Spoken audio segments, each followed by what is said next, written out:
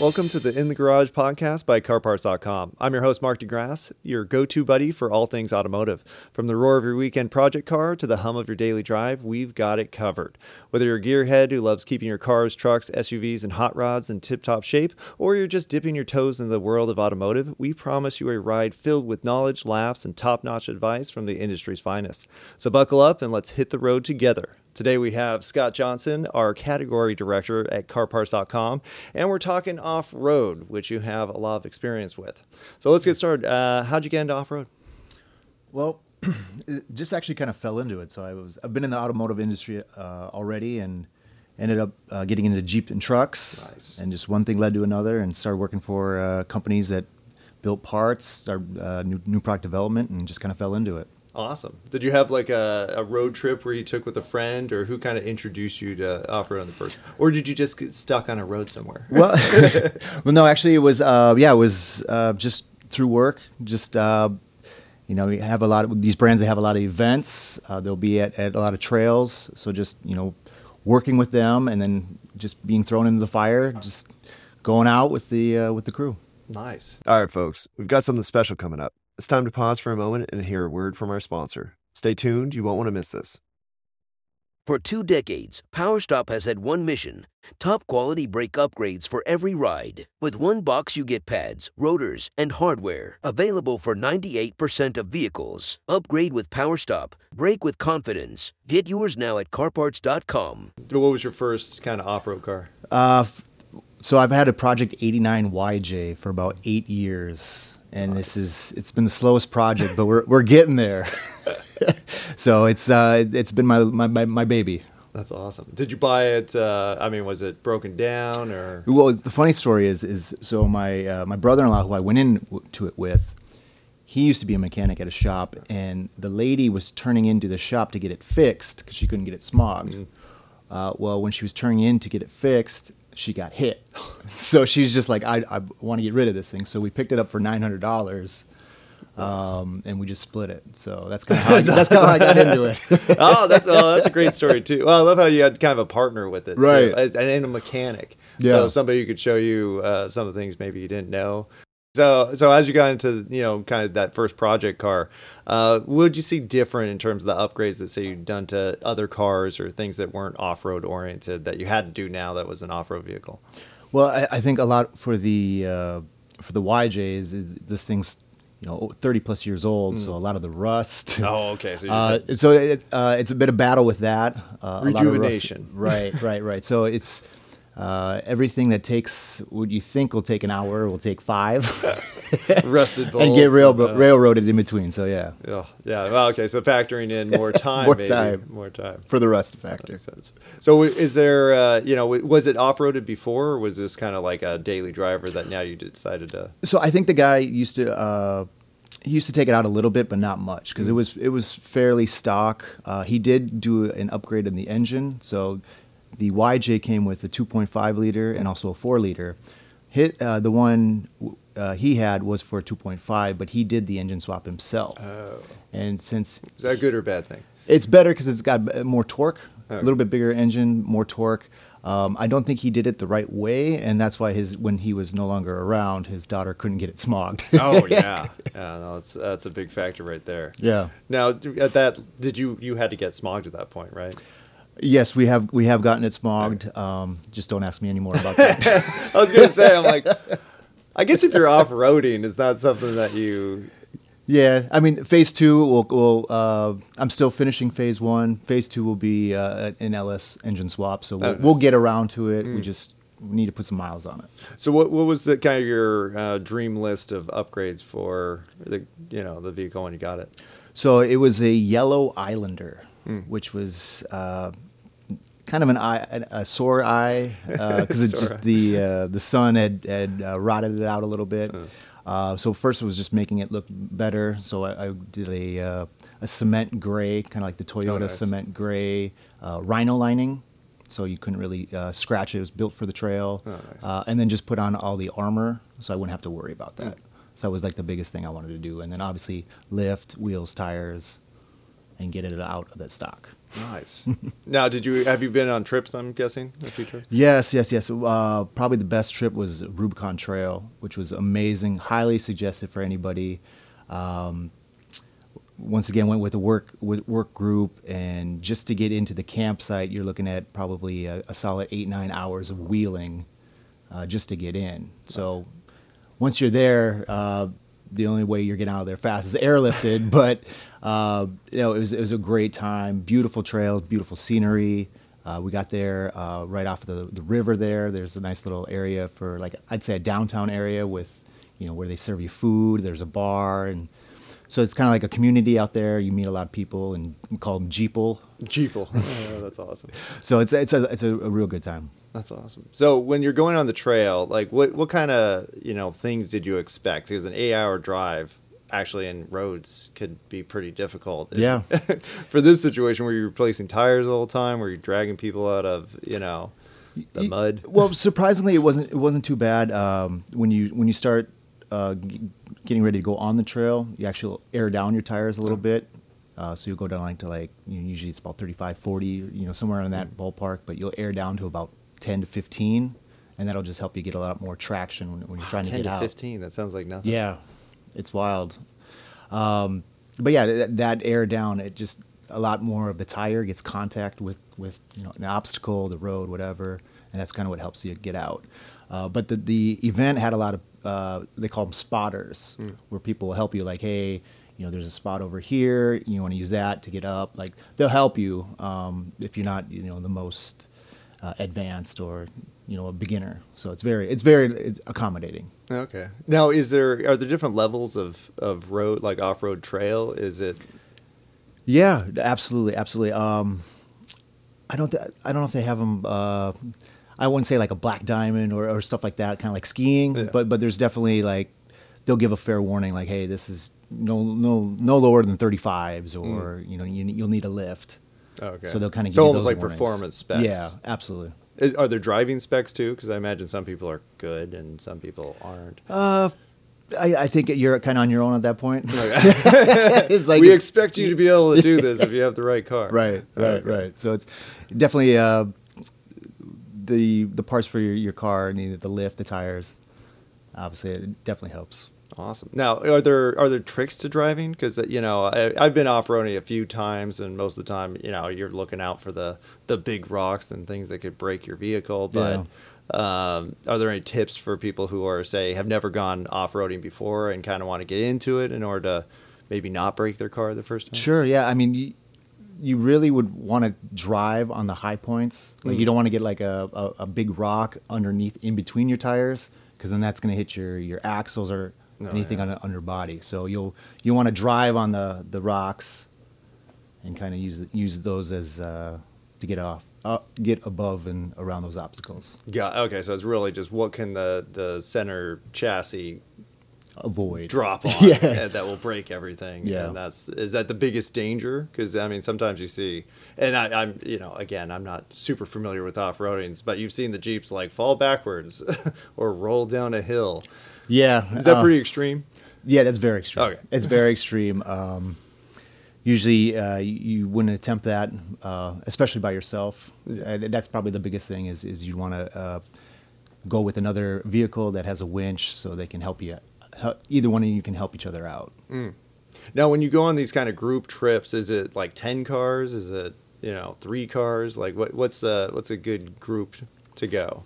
I think the events I've been with is usually there's a lot, and it's kind of a cool feeling that you're in that group. You guys are all in these built up Jeeps. Like, it's definitely like you drive by people, they're like, wow, like, and they just keep seeing all convoy exactly. So I mean, I think the more the merrier.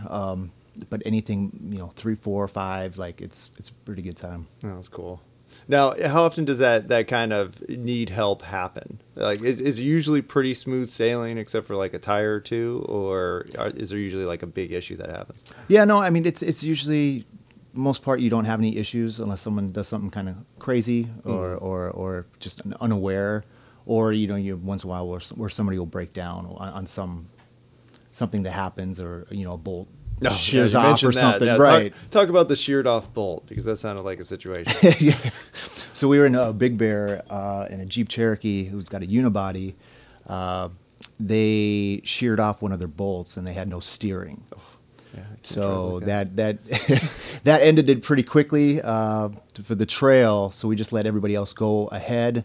I stayed back with them, and then it was okay. Now we got to figure out how we're going to get this bolt. First off, what size it is? Is it okay, Dad? Please go to the hardware store. This is the size. Okay, now that you got it, how are you going to get it to me? Because I'm 2 miles in on this trail, and you're not going to make it with your regular car. So, the community, the off-road community, is very nice and accommodating. They'll help. Everyone's usually really cool, and no one wants to see anybody break down. So yeah, well, yeah, I think you just picture yourself like that, like, oh crap, that would suck. Yeah. Like, I'm gonna try to help at the you out. mercy of nothing you can do. Like it is what it is. So Now, in those situations, do you guys have a kit with like just a bunch of random bolts and tools? Yeah. And, okay. absolutely. I mean, I think everybody will have some sort of hand tools. Spare bolts and stuff that they have in their back, some kind of tool chest, but obviously secured down just in case the unfortunate where you do roll or something, you don't want that stuff kind of coming out. Yes, Oh, yeah. I didn't think about exactly. that. Yeah, sometimes you look at the off-road setups and you're like, man, that seems like a lot of latches everywhere, but it's totally necessary. For the safety. Straps and For sure. latches.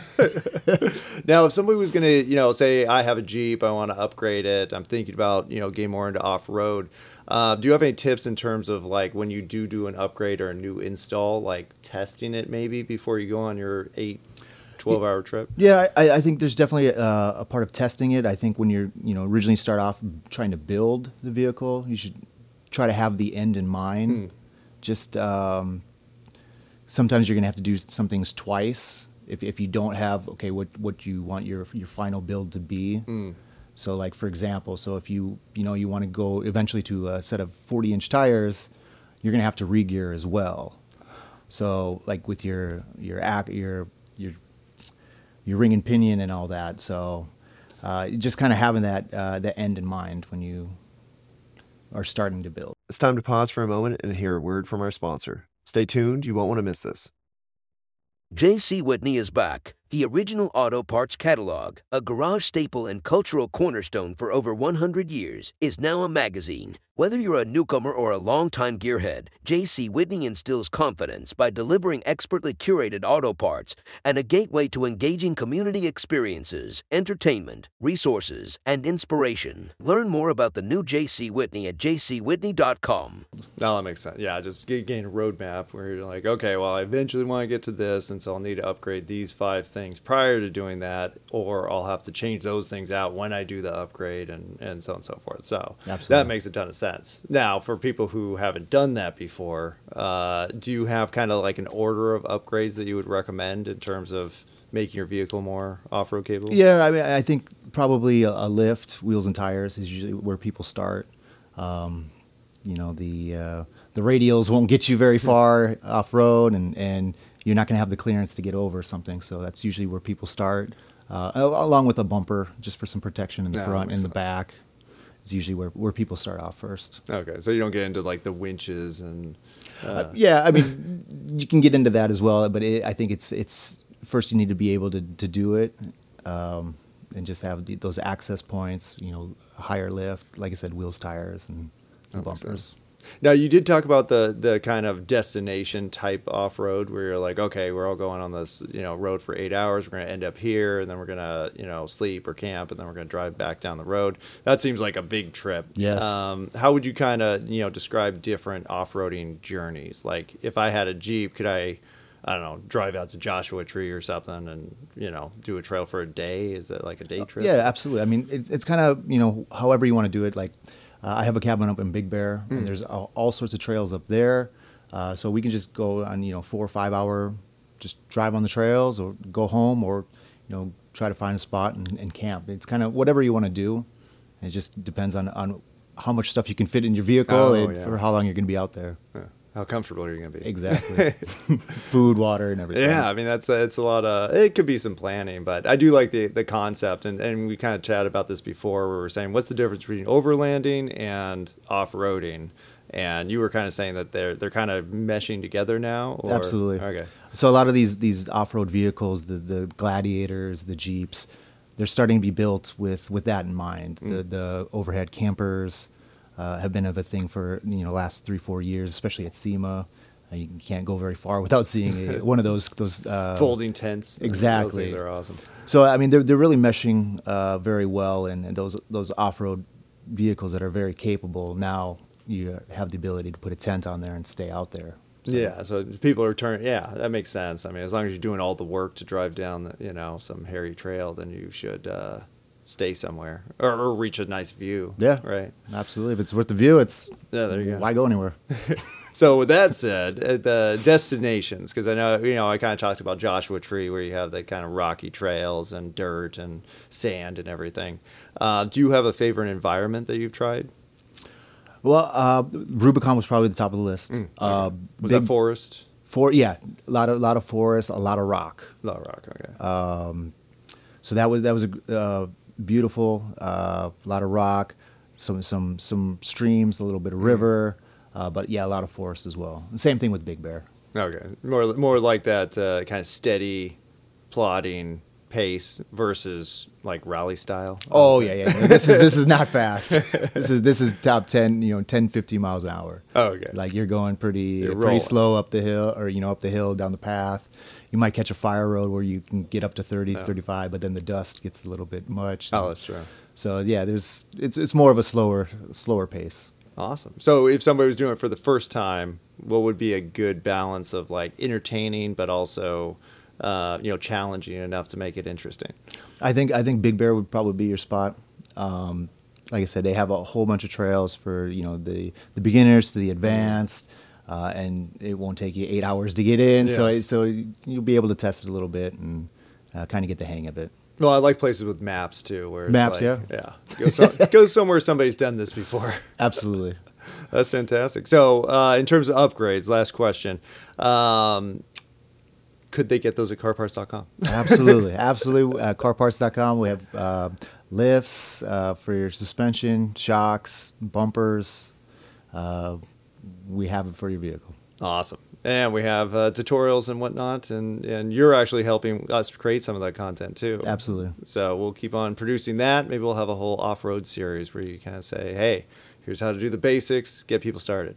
I'd be all for it. Awesome. Well, thank you so much, Scott. It's been super helpful. I think this is our first episode kind of focused on off-roading, so definitely have you back on, and we'll get into some of the nitty-gritty of that car enthusiast aspect. I love it. Awesome. All right, gearheads and enthusiasts, that's another lap completed here at the In the Garage podcast by carparts.com. Thanks for taking this ride with us today. Don't forget to check out carparts.com for all your automotive needs, because we know you value quality and convenience. Keep those engines purring, stay safe on the roads, and remember, no matter what your automotive interests are, we're here to fuel your passion. Until next time, I'm Mark DeGrasse.